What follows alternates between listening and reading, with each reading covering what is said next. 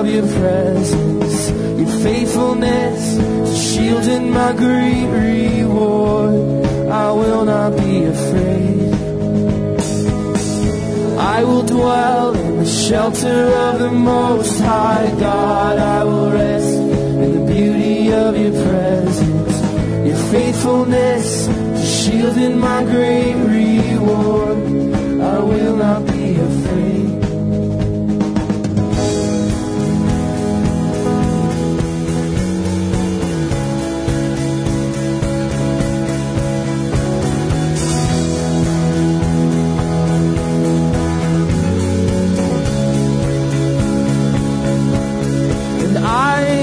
Trust in the Lord. I will dwell in the shelter of the Most High God.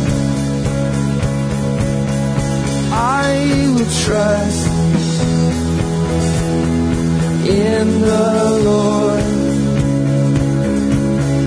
I will dwell in the shelter of the Most High God. I will trust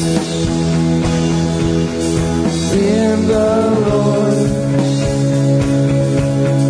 I will dwell in the shelter of the Most High God. I will dwell in the shelter of the Most High God. I will rest in the beauty of your presence, your faithfulness, a shield in my great reward. I will not be afraid.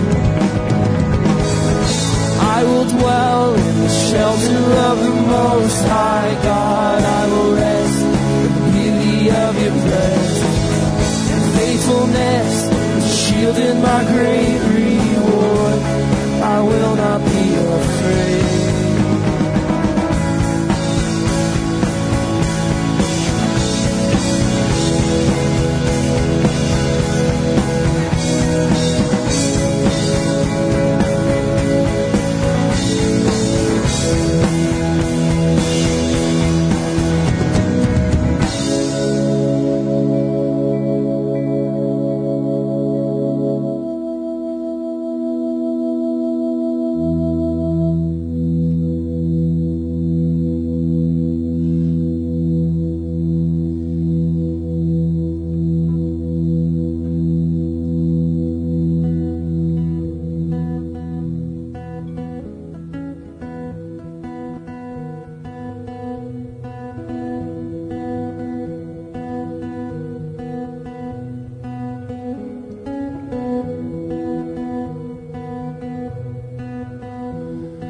What can wash away my sin?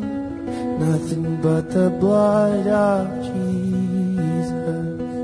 What can make me whole again? Nothing but the blood of Jesus.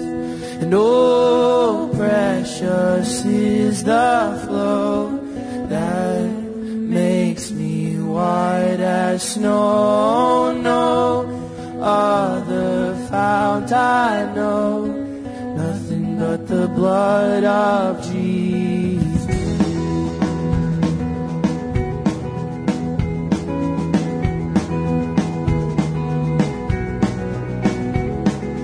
For my part in this I see nothing but the blood of Jesus. For my cleansing, this my plea, nothing but the blood of Jesus. And oh, precious is the flow that makes me white as snow. No other fount I know, nothing but the blood of Jesus.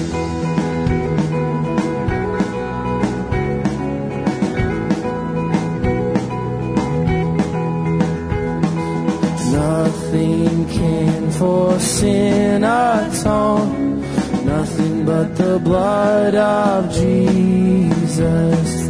Not of good that I have done. Nothing but the blood of Jesus. And oh, precious is the flow that makes me white as snow. No other fount I know.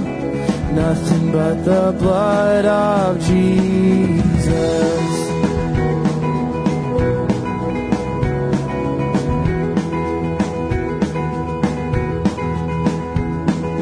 This is all my hope and peace. Nothing but the blood of Jesus. This is all my righteousness. Nothing but the blood of Jesus. No precious is the flow that makes me white as snow. No other fount I know. Nothing but the blood of Jesus. And oh, precious is the flow that makes me white as snow. No other fount I know. Nothing but the blood of Jesus. What can wash away my sin? Nothing but the blood of Jesus.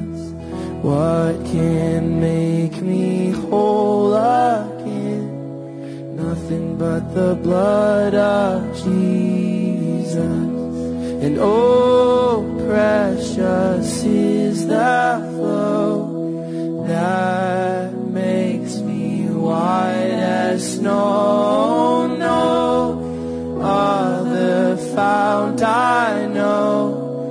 Nothing but the blood of Jesus.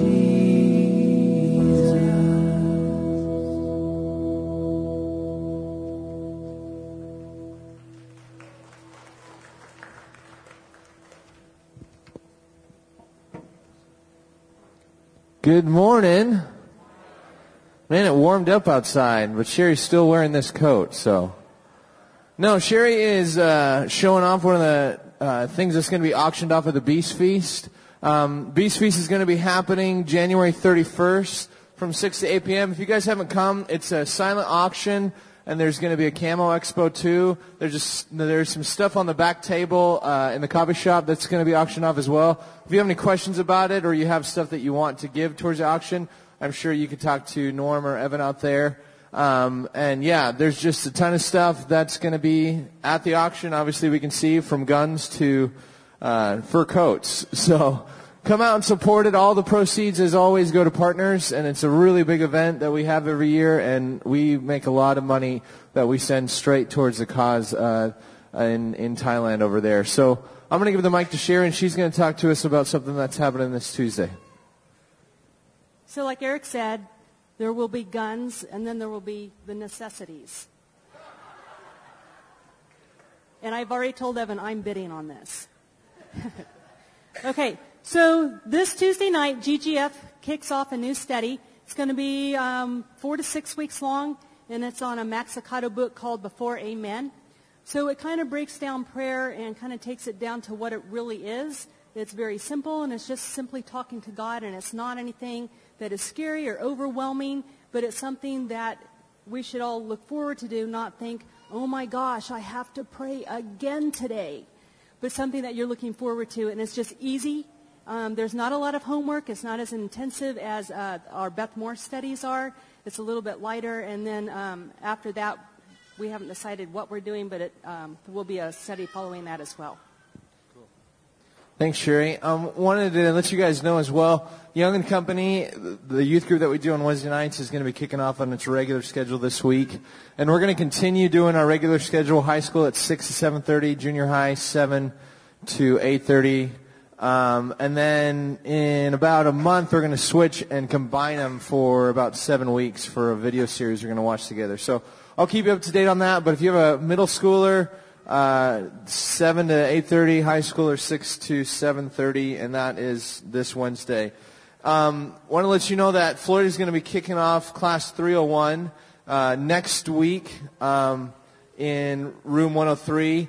Lunch and childcare is always provided for that. If you have any questions about the classes that we do, you can come to the coffee shop after the service, and there'll be some there to talk to you about it, or just grab Floyd when you see him. He's going to be preaching today as well. And then wanted to give you guys a praise report. I don't know if you remember a couple months ago, we had a guy from our church, Wes Allen, come up onto stage and say that he needed a kidney. And I just wanted to report that on last Thursday night, he got a kidney transplant, and he's doing really, really good. So super, super grateful for that. It's always awesome to be able to stand as a church and see the praise reports that happen through our body. So I want to give you guys that awesome report. One last thing, if you are visiting, we'd love to welcome you to our church and just invite you to meet us in the meet and greet table in the coffee shop afterwards. We'll answer any questions you might have. Pray with you, sign you up for a weekly email or anything else. We have a free gift for you as well if you're visiting. So please join us in the coffee shop after the service. And at this time, we're going to stand and greet one another, and kids are dismissed to Kids Church, and we will be back in just a second. Thanks for being here.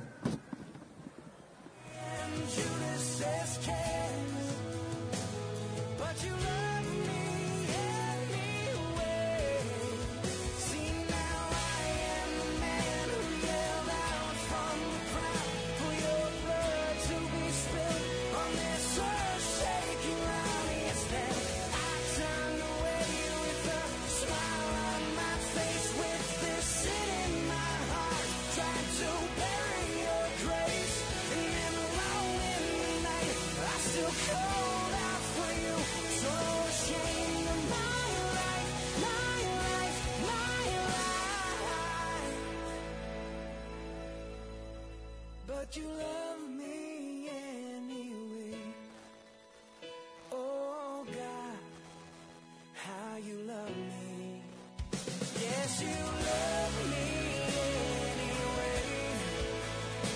It's like nothing in life that I've ever known. Yes, you love me anyway. Oh Lord, how you love me.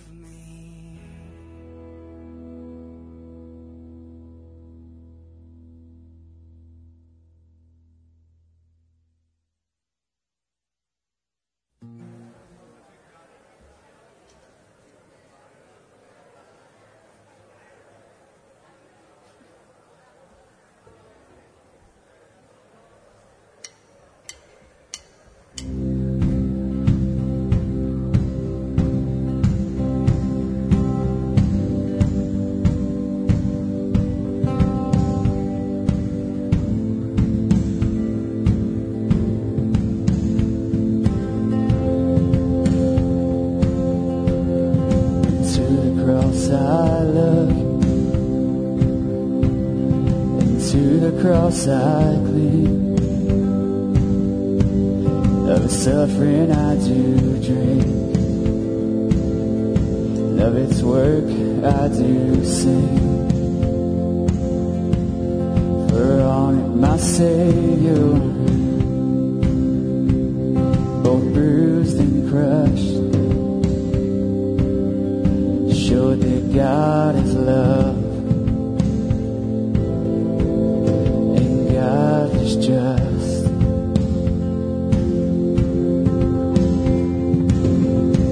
at the cross you beckon me, draw me gently to my knees, and I am lost for words, so lost in love, I'm sweetly broken, holy surrender.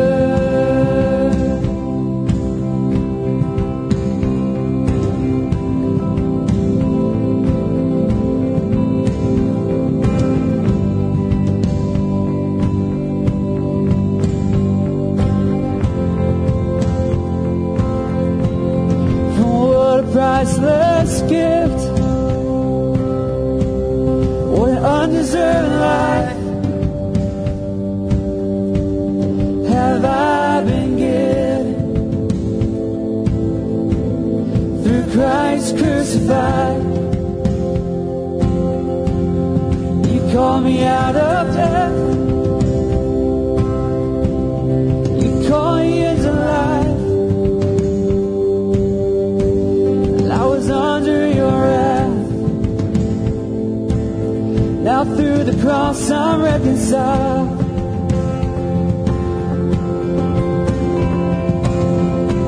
At the cross you beckon me, you draw me gently to my knees, and I am lost for words, so lost in love, I'm sweetly broken, holy surrender. At the cross you beckon me, draw me gently to my knees, and I am lost for words, so lost in love, I'm sweetly broken, holy surrender.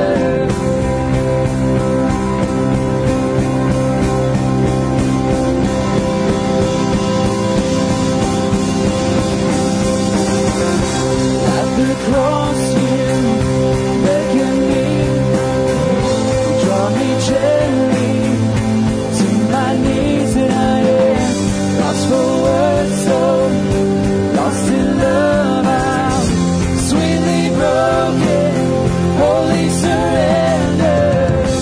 At the cross you beckon me, draw me gently to my knees, and I for words, so lost in love, I'm sweetly broken, holy surrender.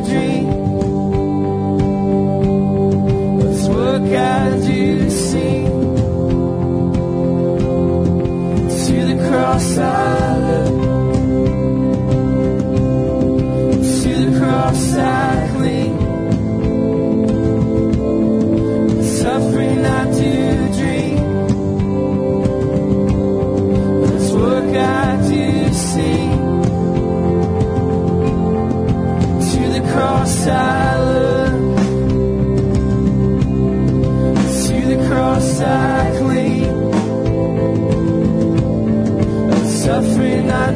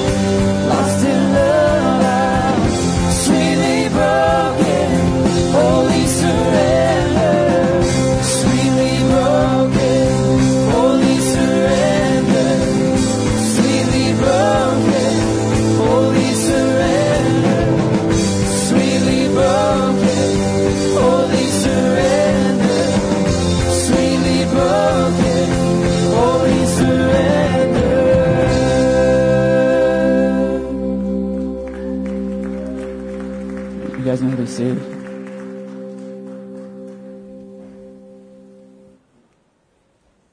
Thank you, worship team, so much. That was beautiful, and it was, wow, so powerful. You guys ready for the offering?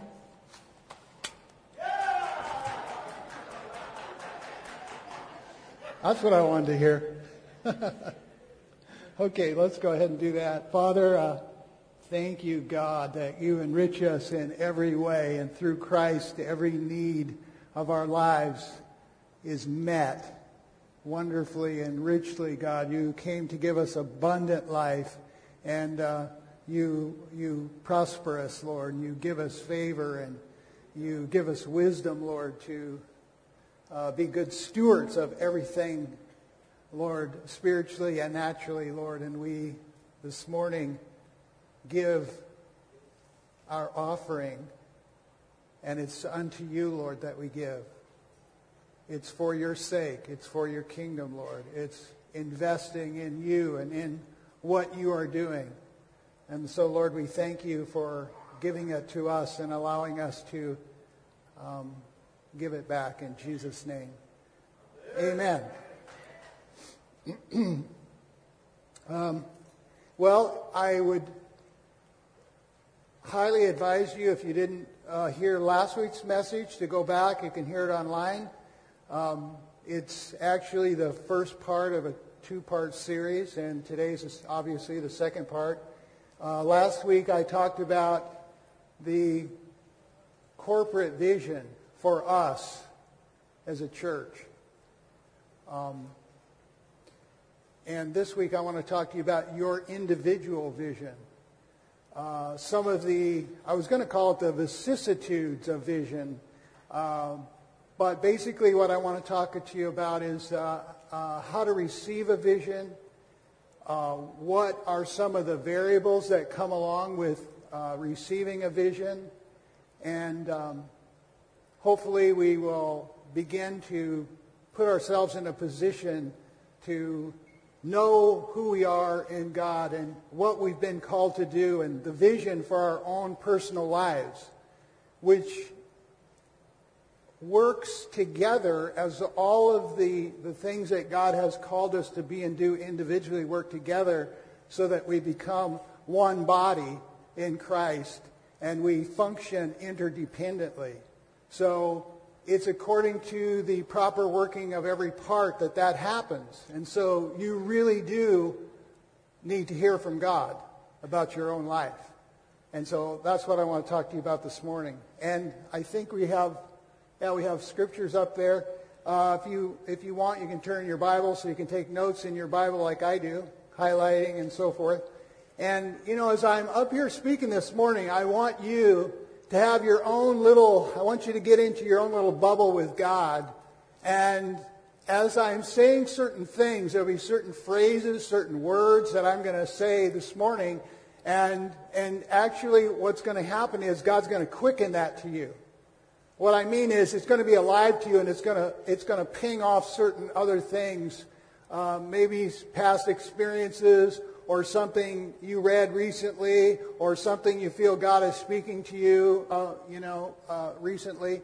And so I want you to sort of be available to hear from Him and let Him take you wherever He wants during this message, okay?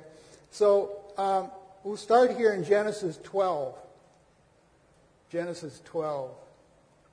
And it says, the Lord said to Abram, and this is, by the way, I mentioned last week, Abram and Abraham are the same person. He just went through a name change because he had a powerful encounter with God. And sometimes that's what God does. He actually changes your known name. In fact, as we go into this, we'll see that there are many individuals in the Bible whose names were changed after having an encounter with God. So the Lord said to Abram, go forth from your country and from your relatives and from your father's house to the land which I will show you. And I will make you a great nation, and I will bless you and make your name great, and so you shall be a blessing. And verse 3 says, and I will bless those who bless you, and the one who curses you I will curse. And in you all the families of the earth will be blessed. That's a powerful element here. Through Abraham, all the families of the earth would be blessed for hundreds of years, including us sitting here today. We're blessed through Abraham, through his faith, and through what happened here. And I believe that Abraham, this wasn't the first thing that God ever spoke to Abraham. I believe Abraham began to develop a relationship with God to the degree that eventually God could speak such a word to him, and it would come into him, and he would say yes to it. He would respond to it. He would take heed to it. And that's what we have to do. We have to develop a relationship with God so that we begin to hear his voice and differentiate it from the thoughts of our own mind.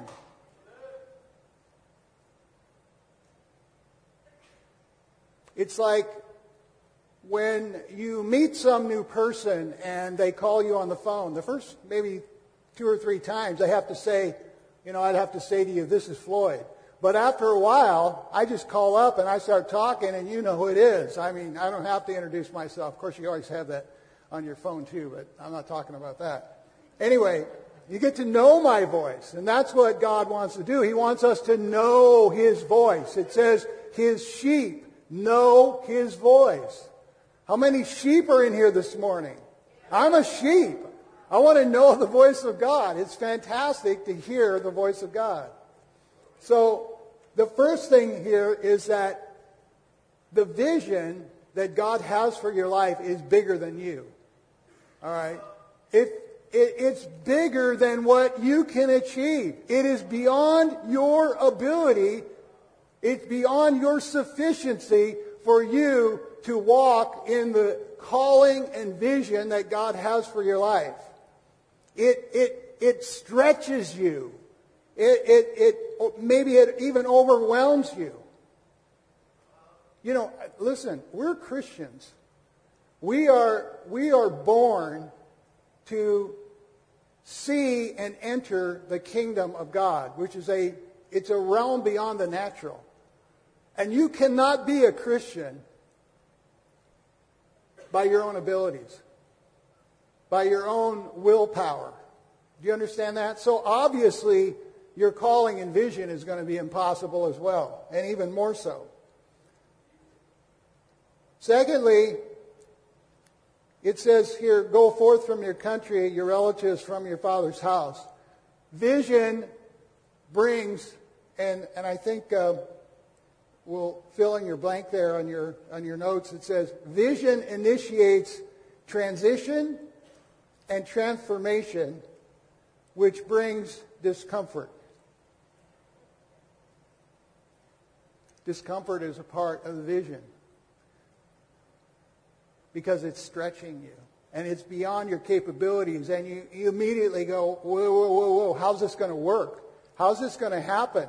You know, scientists are now discovering that when we get a new thought, especially a powerful new idea or something comes into our minds, something we're not familiar with, that it actually is creating a physical change, a physiological change in your brain. And that physiological change oftentimes you have a sense of discomfort and apprehension.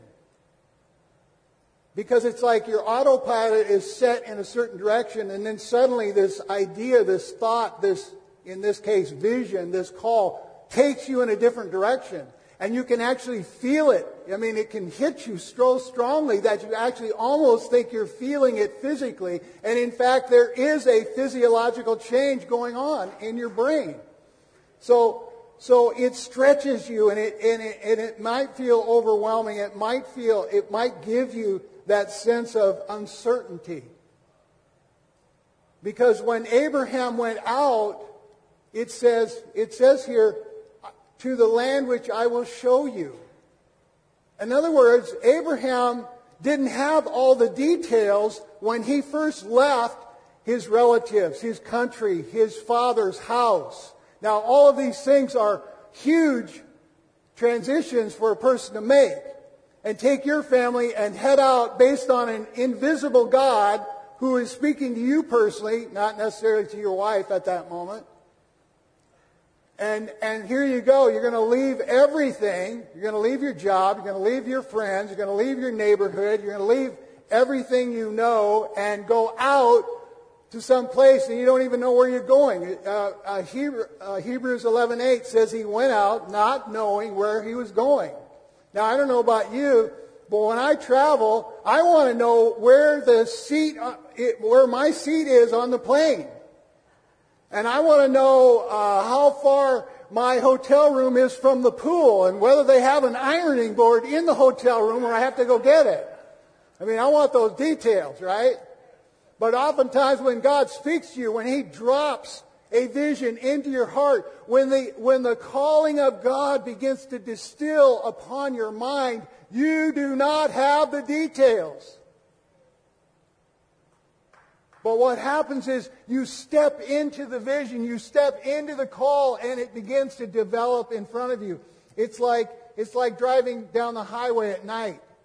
You don't see all the way 3 miles ahead of you. You only see a couple of 100 yards. But that's all you need. That's all you need. And that's all sometimes God gives you. So he says, I will show you the land that I'm taking you to.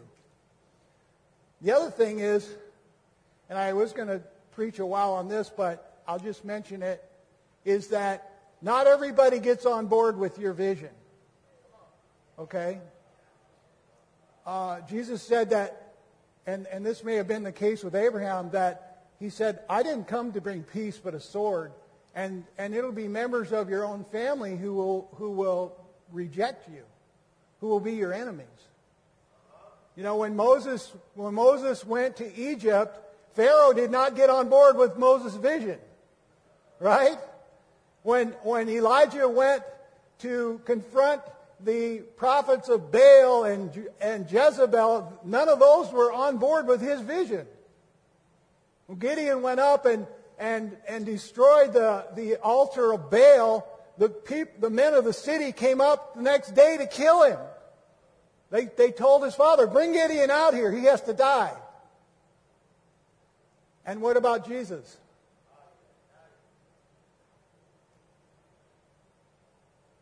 When Paul received his call, he went from synagogue to synagogue. And what did they do? They rejected his message. They rejected him. And so there is going to be some volatility involved in your call. And people are not going to understand. And so you're not going to have the details. And the whole thing is there's a certain amount of risk involved. Isaiah 49:6, it's in your notes there. It says, listen to me, O islands, and pay attention to me, you peoples from afar. The Lord has called me from the womb. From the body of my mother, he has named me. God said to Abraham, I will make you a great nation. I will make you a blessing. In you, all the families of the earth will be blessed. And in Isaiah's prophetic word here, he says, the Lord called me from the womb, from the body of my mother, he named me. I believe that each one of us, that God, when he was actually, while we were being formed in our mother's womb, God already knew in his mind, I have this call, I have this vision for this person. For each one of you, God knew you in the womb. He formed you. You have a natural DNA that matches perfectly with your spiritual DNA. And what God has made you, your personality, your temperament, those things that make you unique and who you are perfectly matched with the call that God has for you. Now, he will change you. He will mold you. But there is an essence of you that God is going to pull all the way from the womb to your last day on this planet, and it all has to fit and it's all harmonious with your call and the vision that He has for your life.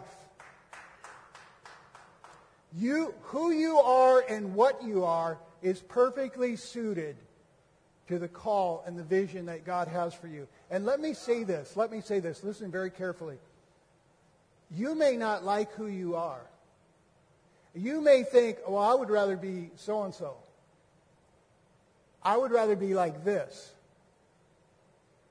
You know, all these People magazines and all the movie stars and all that. I mean, you have people running all over the planet for rock stars and Hollywood celebrities and so forth. And people just so wish they were those people. But the only reason that you think that is because you have not yet seen who God has created you to be. Once you see the real image of who He has created you to be, you will never want to be anyone else. You will thank God that He made you who you are, because you were wired from the womb and you were born of His Spirit from above, that these two things would perfectly mesh and you would become this incredible person that God's called you to be. And when you see it, it just, you look at it, you go, oh God, thank you, Lord. I don't want to be anybody else but who you're creating me to be. You know, there are people, it says here that God named Isaiah. The name means the essence of who and what you are. When God says, I will reveal my name to my people, He's revealing who and what He really is. He's revealing His heart. He's revealing the essence, His spirit of who He really is. And when He names you, that's exactly what He's doing. He's naming, there's in the name is a meaning of who you are and what He has created you to be and who you are in this union with Christ. But yet there are people who have attempted to name you and have spoken to you about who you are and what you are and what you can do and what you're not capable of doing. When I was in junior high, I still remember to this day a woman, a teacher, saying to me, you're not a leader. You'll never be a leader. You'll always be a follower. Which I have to say, I do totally agree with her at one point. I am a follower. I'm a follower of Jesus. And always will be. So she was right about that. But there are people that have spoken into your lives. It may be your father, your mother told you certain things and they went in and maybe they were awesome and great and really did fit with who God has named you to be, but maybe they didn't. Maybe that teacher, maybe that friend, that employer named you. Maybe you named yourself. Maybe the devil named you. Trying to name you right now. Trying to tell you who you are and what you are.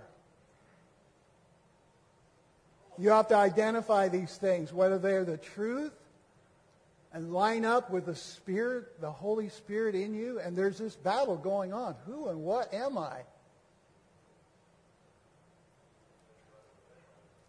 Listen to what Paul said. Paul, an apostle, not by man or the agency of man, but by Jesus Christ and God the Father who raised him from the dead. Paul, this is my name. It wasn't the name that his parents gave him. His parents named him Saul. He was known his whole life as Saul. But he had an encounter with God. And as he was walking out the vision of God and the call of God in Acts 13, suddenly his name was Paul. Which more fully was congruent with what and who God had called him to be. Paul, an apostle. Not by man. Not by man. Not by me. You don't name yourself. And you don't allow anyone else to name you except those who are speaking by the Spirit of God. We're wired for God, His vision.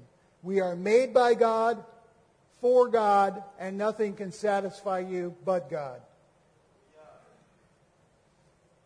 Galatians 1:15 and 16. It pleased God who separated, this is Paul speaking, it pleased God who separated me from my mother's womb and called me through His grace. Through the favor of God, He was called.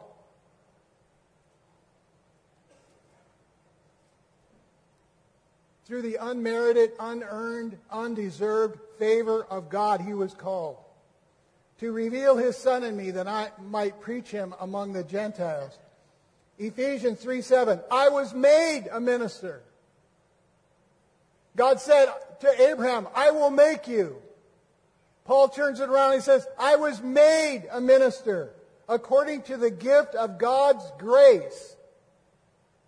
And the word grace has to be, there's several meanings, and you have to look at the context. And in this context, it would be the sufficiency of God.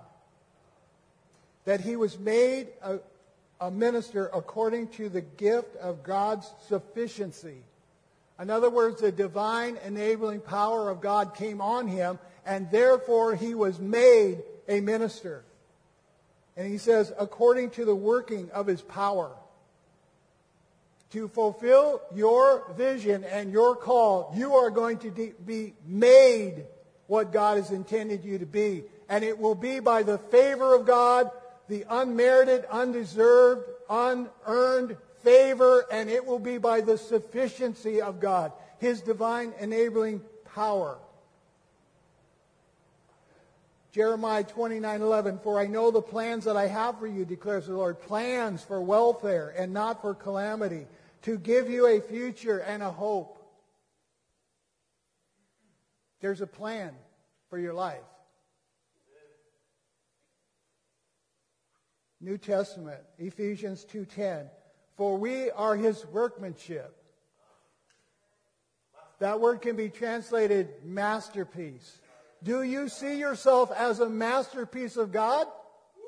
Do you know that you are His workmanship, that He that has begun a good work in you will continue to perform it until the day of Christ? Do you know that? Do you know that, church? Do you know that we corporately are His workmanship, that Friends Church is His masterpiece? We are created in Christ Jesus. Yes, called from the womb, named by God. He has your name in His mind. And you are His workmanship. And you are created in Christ Jesus. And for what? That there are these good works. There is a plan. There is a purpose for you. There's a sphere of your ministry. You are the ministers of God. You have the calling of God. You have the gifts of God that are equipping you to fulfill these works. Good works, it says, which God prepared beforehand, which He before ordained.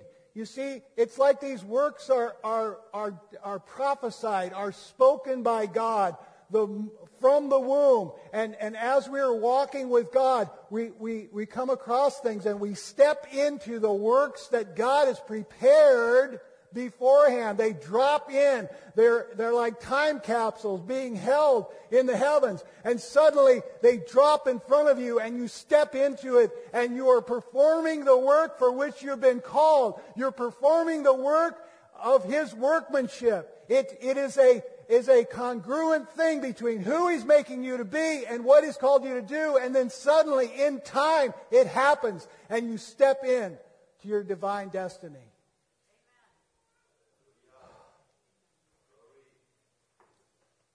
Okay, so let's talk about receiving a vision for your life and stepping into it.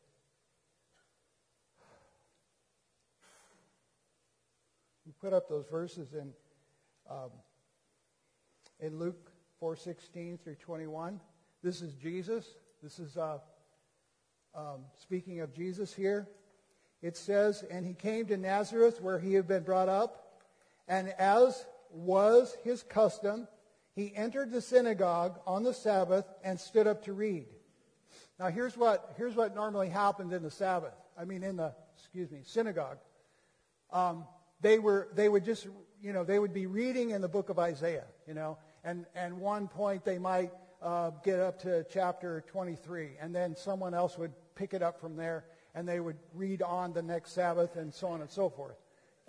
But something different happened here. It says that he stood up to read, and the book of the prophet Isaiah was handed to him, and he opened the book and found the place where it was written. So he got a little bit out of sync here, didn't pick up where it was left off, but turned where he found this scripture. And it says here in verse 18, which is a quote from Isaiah, "The Spirit of the Lord is upon me, because he has anointed me to preach the gospel to the poor. He has sent me to proclaim release to the captives and recovery of sight to the blind, to set free those who are oppressed, and to proclaim the favorable year of the Lord." This is Jesus speaking his vision statement. This is Jesus' mission. Now, I don't think that came to him at the moment he stood up there. I believe that he probably was fully versed in the book of Isaiah and other places and the whole Old Testament, and that he probably had received this scripture in prayer. But there came a time when that scripture was to be released, and this is the day. And it says he closed the book and gave it back to the attendant and sat down, and the eyes of all that were in the synagogue, were fixed on him. And he began to say to them, "Today this scripture has been fulfilled in your hearing." Now, there are 3 stages here that I would like to point out. The first one was that he opened the book. Secondly, he received a word, a rhema word, a word that was alive for that moment. A prophetic word was given to him. And this was the moment for the fulfillment of that word, for the initiation of that word. And he said here, "Today this scripture has been fulfilled in your hearing." There are 3 things about receiving, and I'll repeat this so that during this message, so that you can perhaps really grasp what needs to happen in your heart and in your life to receive the vision of God. But the first thing is you have to open the book. You have to open the book, people. You need to be filling your mind with this word. These words are supernatural. This book did not originate from earth. I tell my class all the time, this is an extraterrestrial book. This book its origin is not from earth, it's from heaven. And so when you are filling your mind with these words and these thoughts and the things that took place, you are beginning the process of renewing your mind. And these words came forth from God and are things that we need to know and understand. And so what we do is we read it, we think about it, we meditate on it, we fill our minds with it. And I think that a lot of times we're filling our minds with a lot of other things. You realize, something that occurs to me is that every movie that you see, almost every movie that you look at, is based on unbelief. There's no belief in it. There are people who do not know God doing all kinds of things, whether they're having a romance or they're, chasing the bad guys, whatever they're doing. They're in all kinds of situations, but there's no God in there. And so you really need to be purposeful about opening the book. Open the book. Open the book every day. That's what prepares your heart to hear from the Holy Spirit, because oftentimes He will take what you have deposited in your mind and will quicken it to you and make it alive and say, this scripture is fulfilled today in your hearing. Or he will say to you, go forth from your family, from your relatives, and from your father's house to a land that I will show you. And you will begin to hear his voice. But it helps so much if you have filled your mind with his word. So we need to open the book. The first level then is information. Okay? It's just information to you. It's not revelation.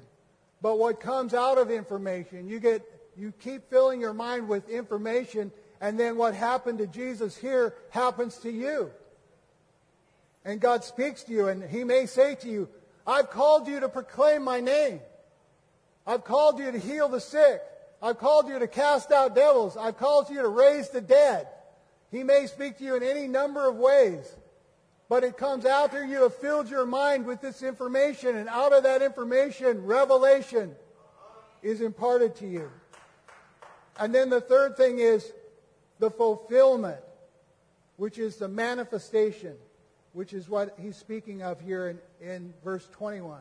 I have this revelation, verse 18 and 19, and the manifestation is upon you. He could have been there. It would have happened had they received that word. These verses would have both been fulfilled immediately in the synagogue that day. But as you know, if you read a little further, they rejected him, rejected the word. In fact, they took him up to the brow of the hill to throw him over the cliff. So it wasn't received. Luke 24:45. This is a verse, and you can fill in the blank. It says, then he opened their minds to understand the Scriptures. He opened their minds to understand the Scriptures.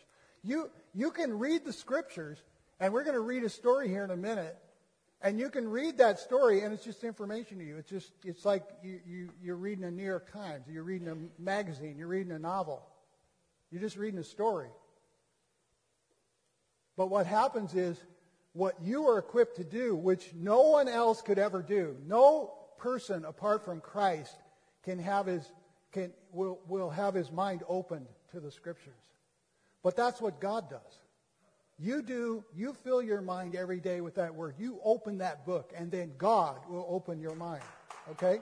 So this is how it works. You open the book, you fill your mind with information. The second stage is God takes that information and makes it revelation. And the third stage, God takes that abundance of revelation and at some point brings a manifestation of the things that he has spoken to you.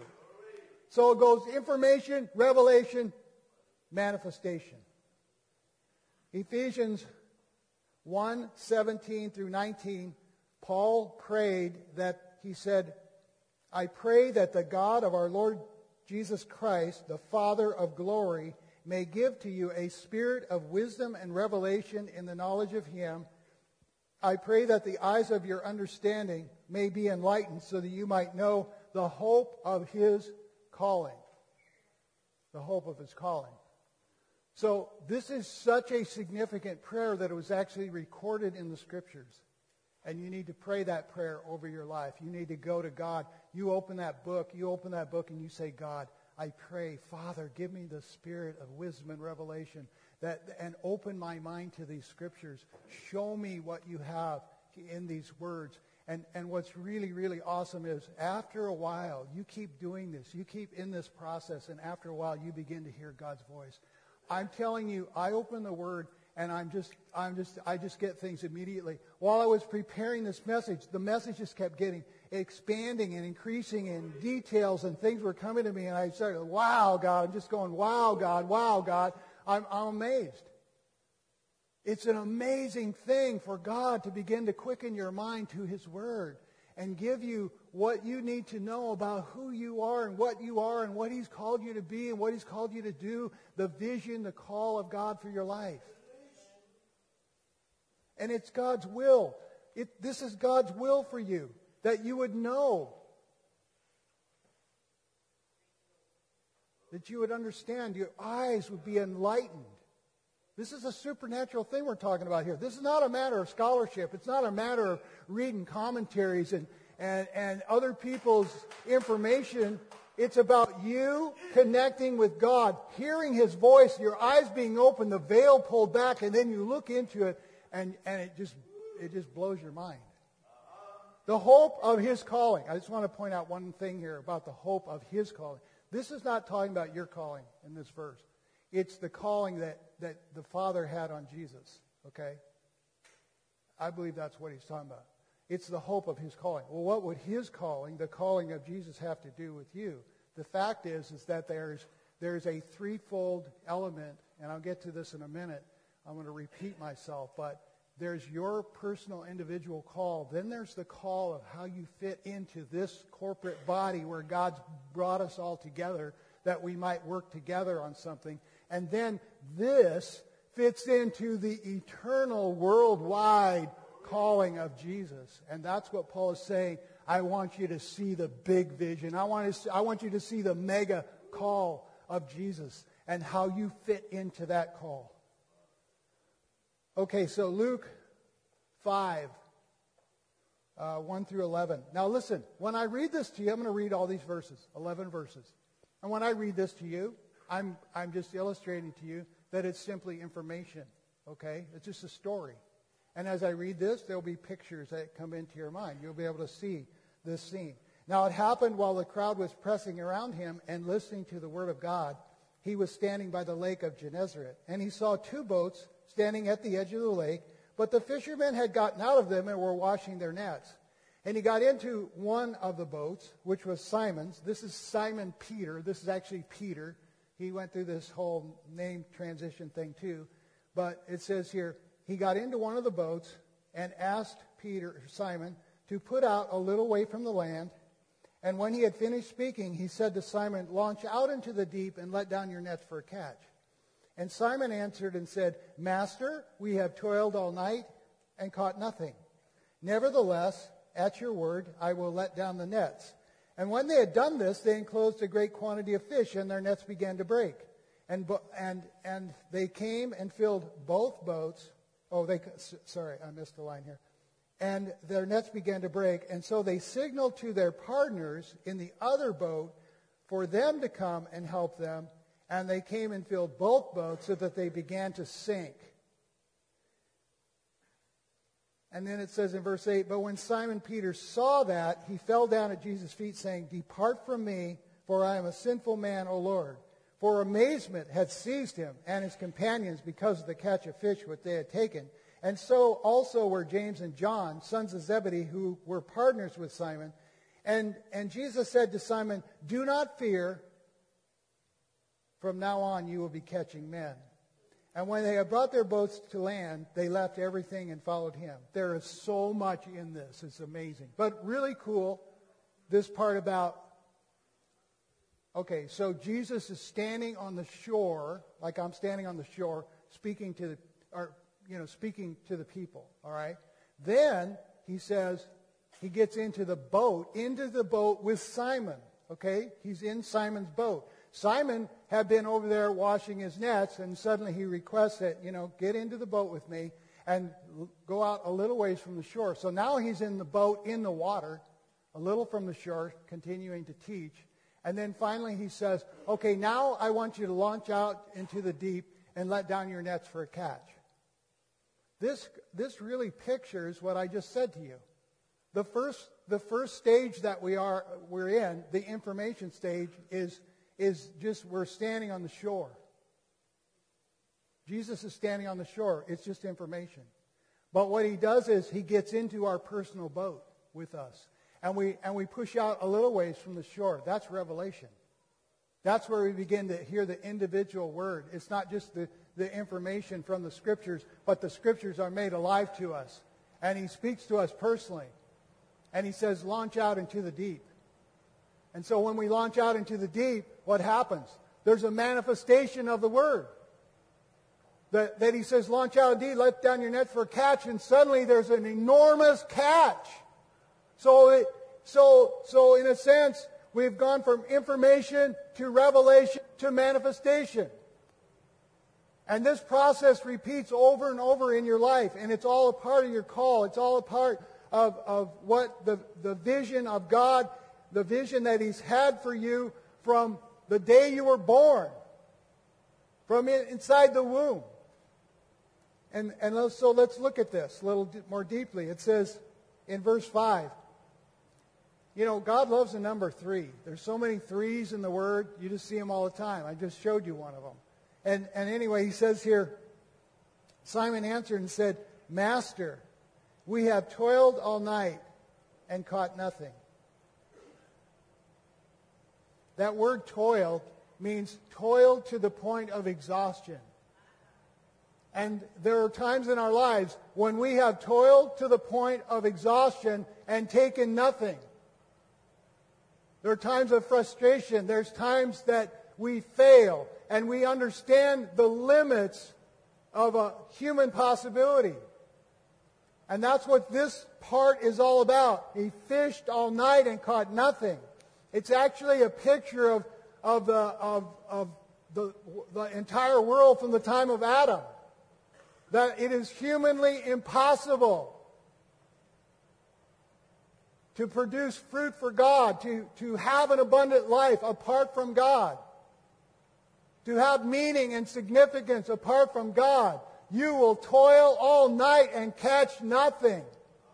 And that's what the people of this world are doing, and that's what we can do as Christians until we really begin to hear from God and know who we are and what we are from Him, that we're named by Him. And so he toiled all night and caught nothing. All of his wisdom, all of his strength, all of his 3 marbles were thrown into that exercise of futility. And yet, Jesus had just spoken to him to again launch out into the deep and let down your nets.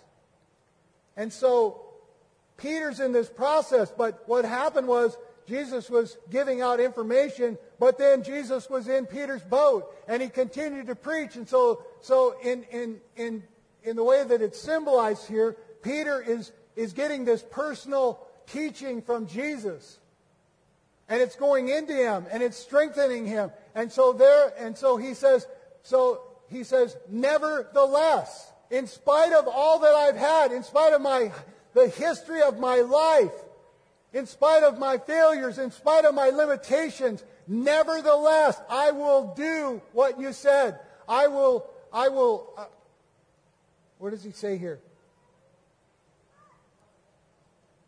At your word. I love that. In spite of his history, in spite of who he was, in spite of what you may think you are, the point that you've arrived at in life, God will speak to you. And there will be a time, there will be this moment where you will say, well, there's a lot that goes against what I feel God is speaking to me. And so you will have to come to that nevertheless moment when you let go of your misgivings and you don't allow that apprehension or that fear to overcome what God is speaking to you. And you say, at your word, I'll do it.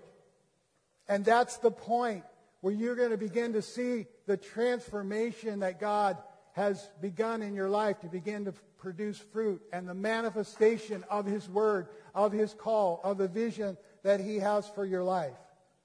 You step into the vision.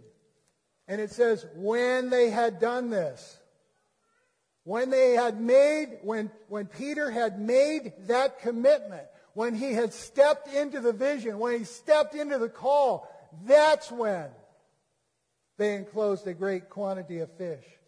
And it says, and so they signaled their partners. This would be a good moment to talk about friends of partners.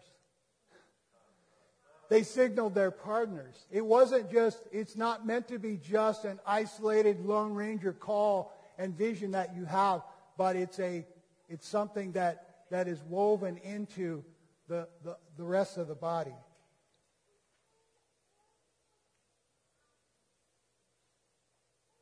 So it's an individual. This is the threefold cord vision calling. You can fill in these blanks. Individual call, individual vision, the body, the merging of your individual vision with the vision of the body of the church.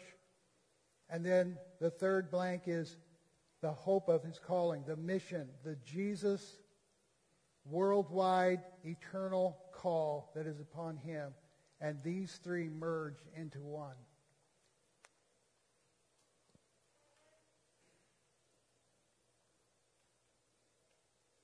It says here, and I think it's in your notes, it says, Isaiah 49:6, it's too small a thing that you should be my servant to raise up the tribes of Jacob, restore the preserved ones of Israel. I will also make you a light of the nations so that my salvation may reach to the end of the earth.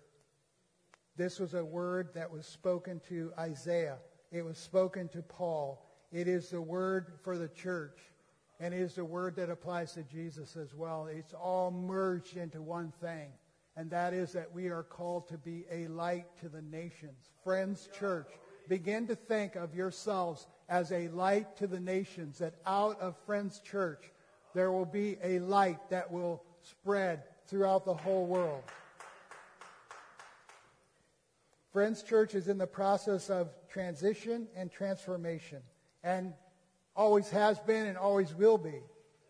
And God says, I will enlarge you to fit the enlarged vision I have for you.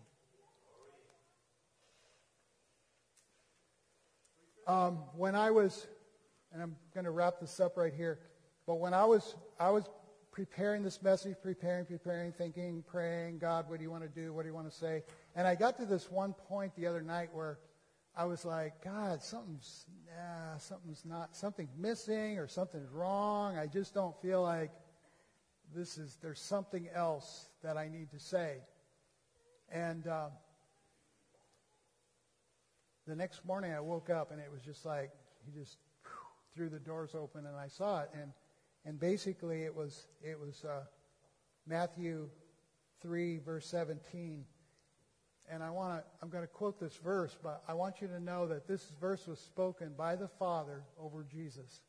And it was before he really got going into his mission, before the call that he had really began and was initiated, before the miracles, before the signs and wonders, before the water was turned into wine, before he fed the 5,000, before he spoke to the woman at the well, before he raised the dead, before all of that, the Father said, this is my beloved Son, in whom I am well pleased. And I feel like as wonderful and amazing and powerful as it can be that you would have a call, that you would have a ministry, that you would have a vision for your life, no matter how incredible it is, that without love, we're nothing. And really, we need to get our identity and our significance and our sense of value and worth from the Father. It doesn't come through your calling, your ministry, or any such thing. It doesn't come through your giftedness. It comes from your intimacy with the Father. And I really feel like that's the balance. And when we look at a mission statement, to call the church to know God, to know each other, and to equip the saints to make Him known, most of these last 2 Sundays have been about the equipping of the saints, okay? But it really, the Great Commandment must precede the Great Commission. And so we really need to build that secret place life with God and make that your satisfaction. Amen.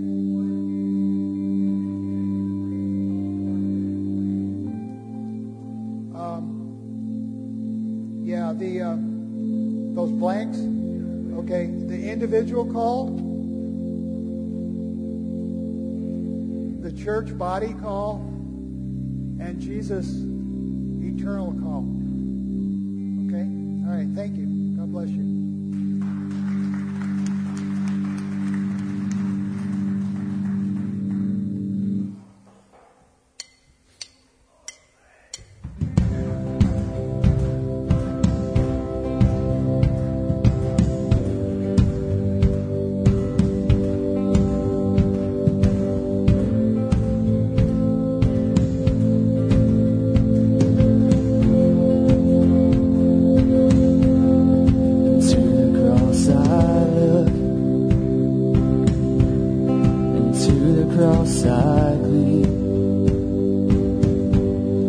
suffering I do drink,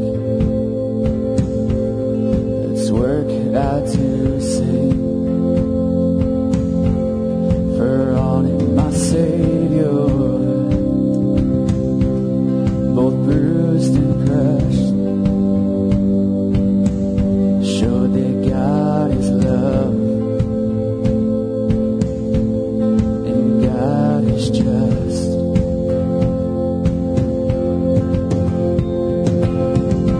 At the cross you beckon me, draw me gently to my knees, and I am lost for words, so lost in love, sweetly broken, holy surrender.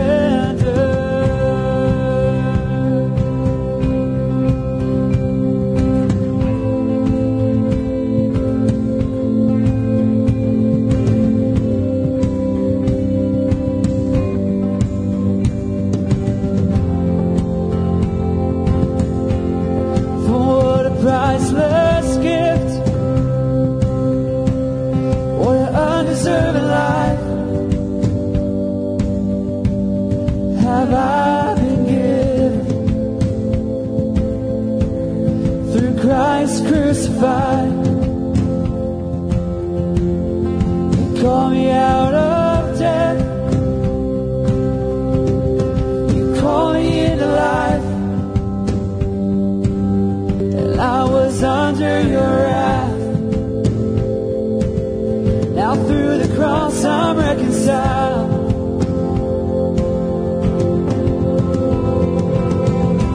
At the cross you beckon me, draw me gently to my knees, and I am lost for words, so lost in love, I'm sweetly broken, holy surrender. At the cross you beckon me, draw me gently to my knees, and I am lost for words, so lost in love, I'm sweetly broken, holy surrender. At the cross you beckon me, draw me gently to my knees, and I am lost for words, so lost in love, I'm sweetly broken, holy surrender. Amen. You guys have a great week.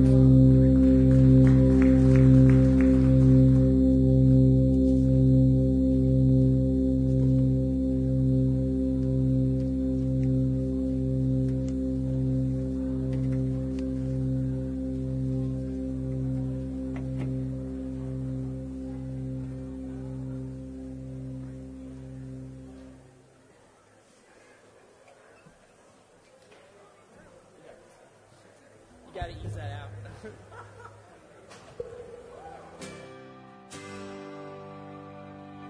From wanting to be loved, from wanting to be praised by all, from needing to be first, from finding all my worth in this world, from wanting to be seen, from constant worrying about myself. Deliver me from validating words that only seem to serve a heart that's proud, and oh, my self-esteem dressed up in vanity and doubt, from wondering if I am relevant and liked, oh God, deliver me,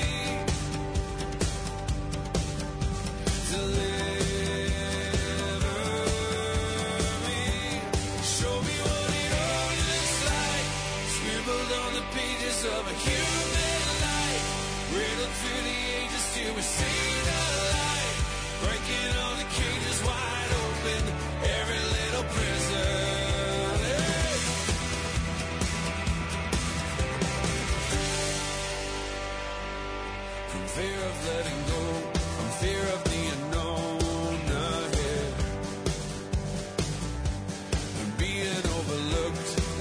misunderstood again.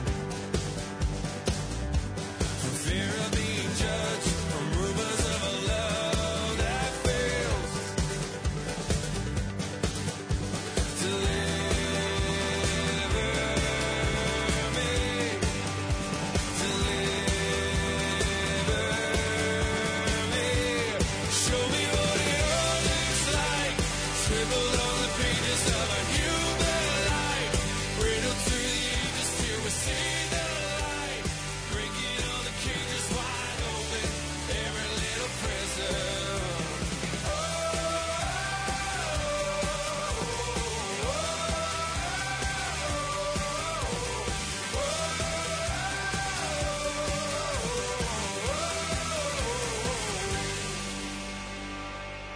Let every man be more than I, closer to the truth when I'm set aside. Mostly I've no use, but when I fall, I fly. Breaking all the cages wide open, all these little prisons. Show me what it all looks like, scribbled on the pages of a human life. Written through the ages till we see the light. Breaking all the cages wide open, every little prison.